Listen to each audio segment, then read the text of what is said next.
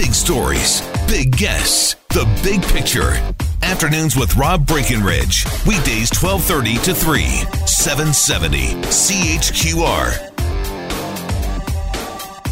So, somewhat paradoxically, as more information comes to light about Faisal Hussein, the gunman who shot over a dozen people, killing 2 in the streets of Toronto Sunday night, we seem to have a more muddied picture about what exactly was going on with this guy. And I don't know if that's going to clear up anytime soon.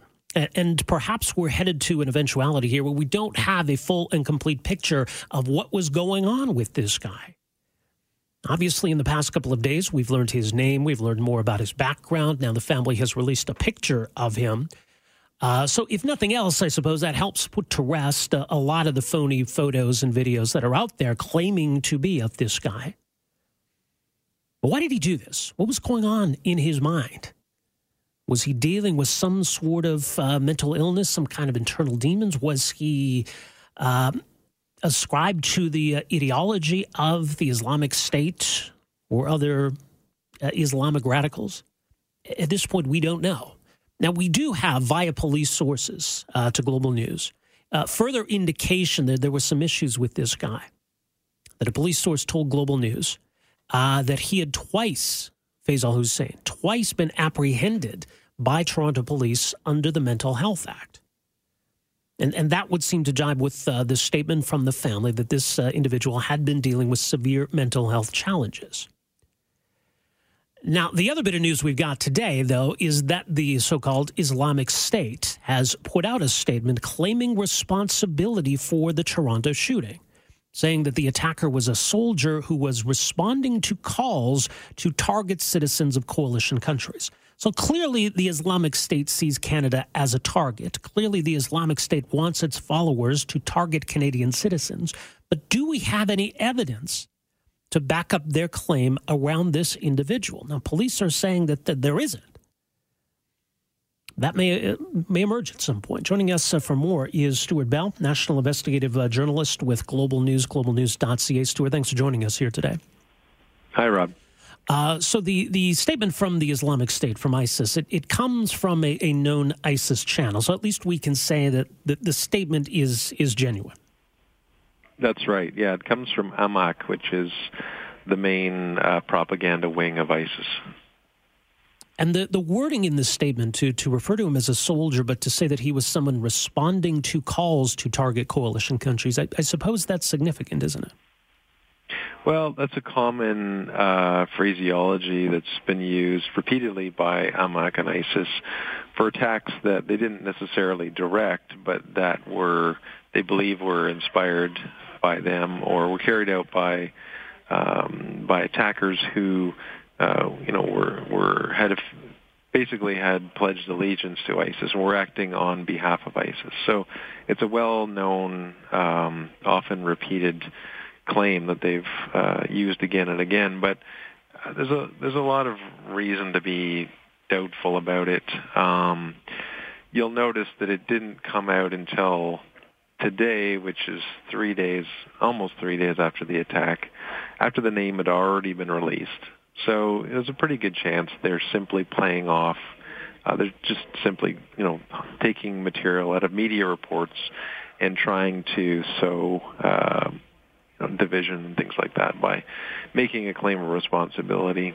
There's also, we know from the history of these claims that actually initially in the early days of ISIS, they were pretty credible. They used to really only claim attacks that they were involved in or where the attacker had made some kind of statement that they were doing this for the ISIS cause. But that's really changed in the last little bit since ISIS has started to collapse in Syria and Iraq. They've kind of changed their strategy where they're now just claiming everything, hoping that in itself will cause some kind of damage or problems within countries like Canada in this case. They claim the Las Vegas shooting, for example, which clearly they had nothing to do with. Well, and we'd seen in the past as well where adherents to ISIS and people who were doing this because of their allegiance to the group would go out of their way to make that allegiance known, to pledge their allegiance to the leader of ISIS, which was seen as something significant. So at this point, we don't have any of that, do we? We don't have any indication that this guy had pledged his allegiance to ISIS, or any indication that there had been any contact at all with ISIS. Well, not that we know of, not that's been made public. But it is another thing to keep in mind is, typically in these types of attacks, while the attack is taking place, the attacker is saying things that, or has visibly carrying things like a flag or something like that, which gives away the cause, or they're making statements that about why they're doing it. In this case, the witnesses that we've spoken to have all been consistent in that the only things he was saying were, sort of swearing at people and making, I think the comment was "F you all," things like that. That had really, nothing in common with what you would expect from an attack of that kind. So that's another reason why it's difficult in this case to pin it on that type of motive. But as you say, I mean, we can't close the door on it, and maybe it's possible that ISIS, for somehow that this guy was on their radar, that they sought him out, that they started to put these ideas in his head. We may learn more about that. And, as we alluded to earlier, I mean, there's the possibility that there is a mental health component here, and maybe that makes these kinds of individuals perhaps more vulnerable to that sort of propaganda. And obviously these things aren't mutually exclusive, are they? No, I mean, that's entirely possible that he's somebody with a troubled mental history who may have stumbled across things online. It may have been ISIS. It may have been something else. Who knows? Mental health in itself is not an explanation for terrorist violence or a mass killing of some kind, of the kind that we saw. Obviously, it's got to be mental health plus something else. The mental struggles he was going through would have made him susceptible to believing or falling into sort of a fantasy life that could have led him to that. So that's the unknown, is what combined with his mental health issues drove him to that. And it may well have been ISIS ideology online. We don't have any proof of that. It may have been something else, but we just don't know at this point. And the police are continuing to say, as they said in the past, there is no national security link to this case. At the moment, it's still a Toronto police-led investigation. The RCMP are not involved, which means it's not considered to be national security or counterterrorism at this point. And the Toronto police are saying that as well, that they have nothing to link this to a broader security type of issue. Right. And we have every reason to believe that law enforcement, intelligence agencies, they take this thing very seriously. If there's some indication of a connection, they're going to pursue that. There seems to be a notion out there maybe the police are going to turn a blind eye to this because of political concerns. But from your experience, that just seems like a silly notion, doesn't it? Well, it's ridiculous. I mean, they would be from the outset looking at every possible angle, even just to exclude the things that they don't need to pursue. We know the RCMP and CSIS both immediately offered assistance, and I'm sure would be available to do whatever is necessary to try and trace this. So I think it's just my take on it, really, from speaking to people over the past few days, is that I think the police are still really struggling to try and figure out exactly why this person did this. Yeah. And they're even raising the possibility that we may never know. This is not uncommon when you have acts of violence committed by people who have mental difficulties, that trying to pinpoint what made them do something is not easy and not always even possible when the person is gone. Well, something to keep in mind in the days ahead. Much more at GlobalNews.ca. Stewart, appreciate the update here. Thanks so much for joining us. So it is an interesting development that ISIS has claimed responsibility for this. Again, there's no indication at this point that there was a connection. Maybe they want to latch on to this to give themselves some relevance. Maybe they just like the idea of dead and wounded Canadians and want to celebrate that or claim this guy after the fact somehow. Right? And again, I mean, you can read some significance into the fact that ISIS believes that Canada is a target and Canadians should be targeted, right? We shouldn't be blasé about the threat that this group poses, although they've certainly been on the run for the last few years, or the last couple of years anyway. But they're still out there and they're still a potential threat.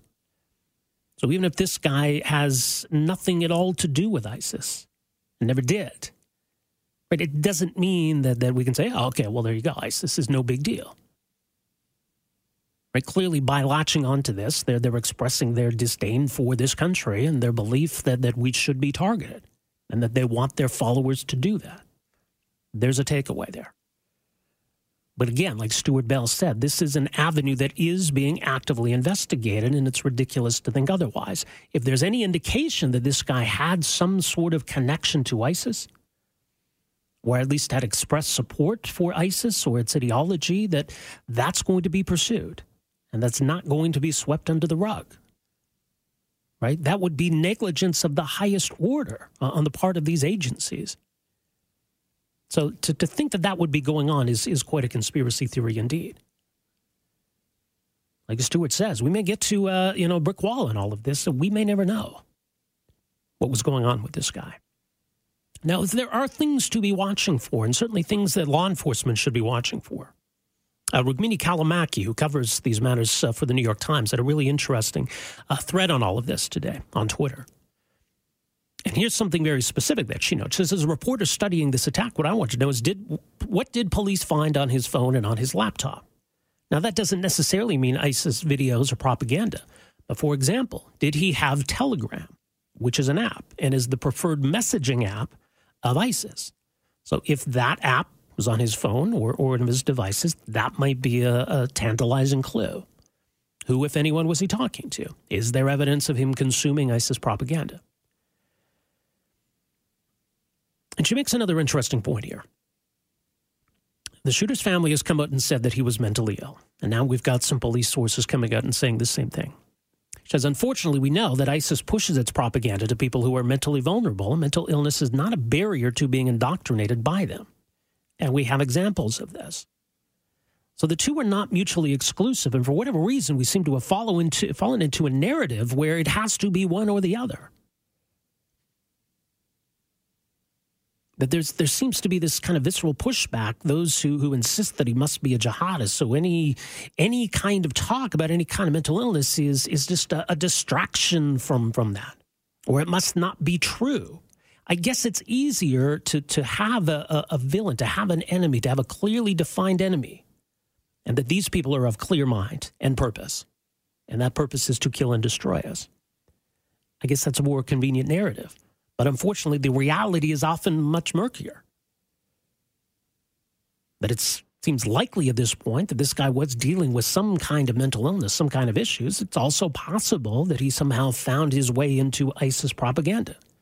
Again, the two are not mutually exclusive. So a lot of people making a big deal about the fact that the statement released by the family emphasized this mental health aspect, and also that it was apparently crafted with the assistance of someone who's involved in a national Muslim organization, which seems like an odd thing to get hung up on. I think any family in any kind of situation like this would seek help in crafting a statement that's going to be provided to the media and parsed over by literally millions of people.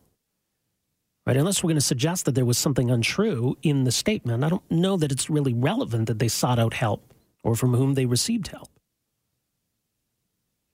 All right, 974-8255. We've got to take a break here. We'll come back. We'll talk a bit more about this aspect of the story. Of course, there's the other aspect of this story that involves guns. And Toronto's City Council yesterday, and what is clearly a symbolic knee-jerk reaction to all of this, voting to essentially ban handguns in Toronto, which is obviously not something they can do, and clearly not something that I think is going to make an iota of difference. We live in a country where it's difficult to obtain a handgun, and that handgun owners are very heavily regulated.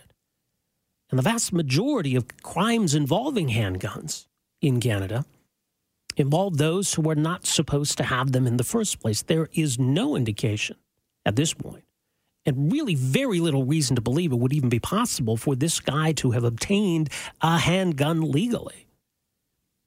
And unless you can point to that, to then target the legal ownership of handguns just seems to be completely missing the point. Afternoons with Rob Breckenridge, starting at 12:30 on News Talk 770 Calgary.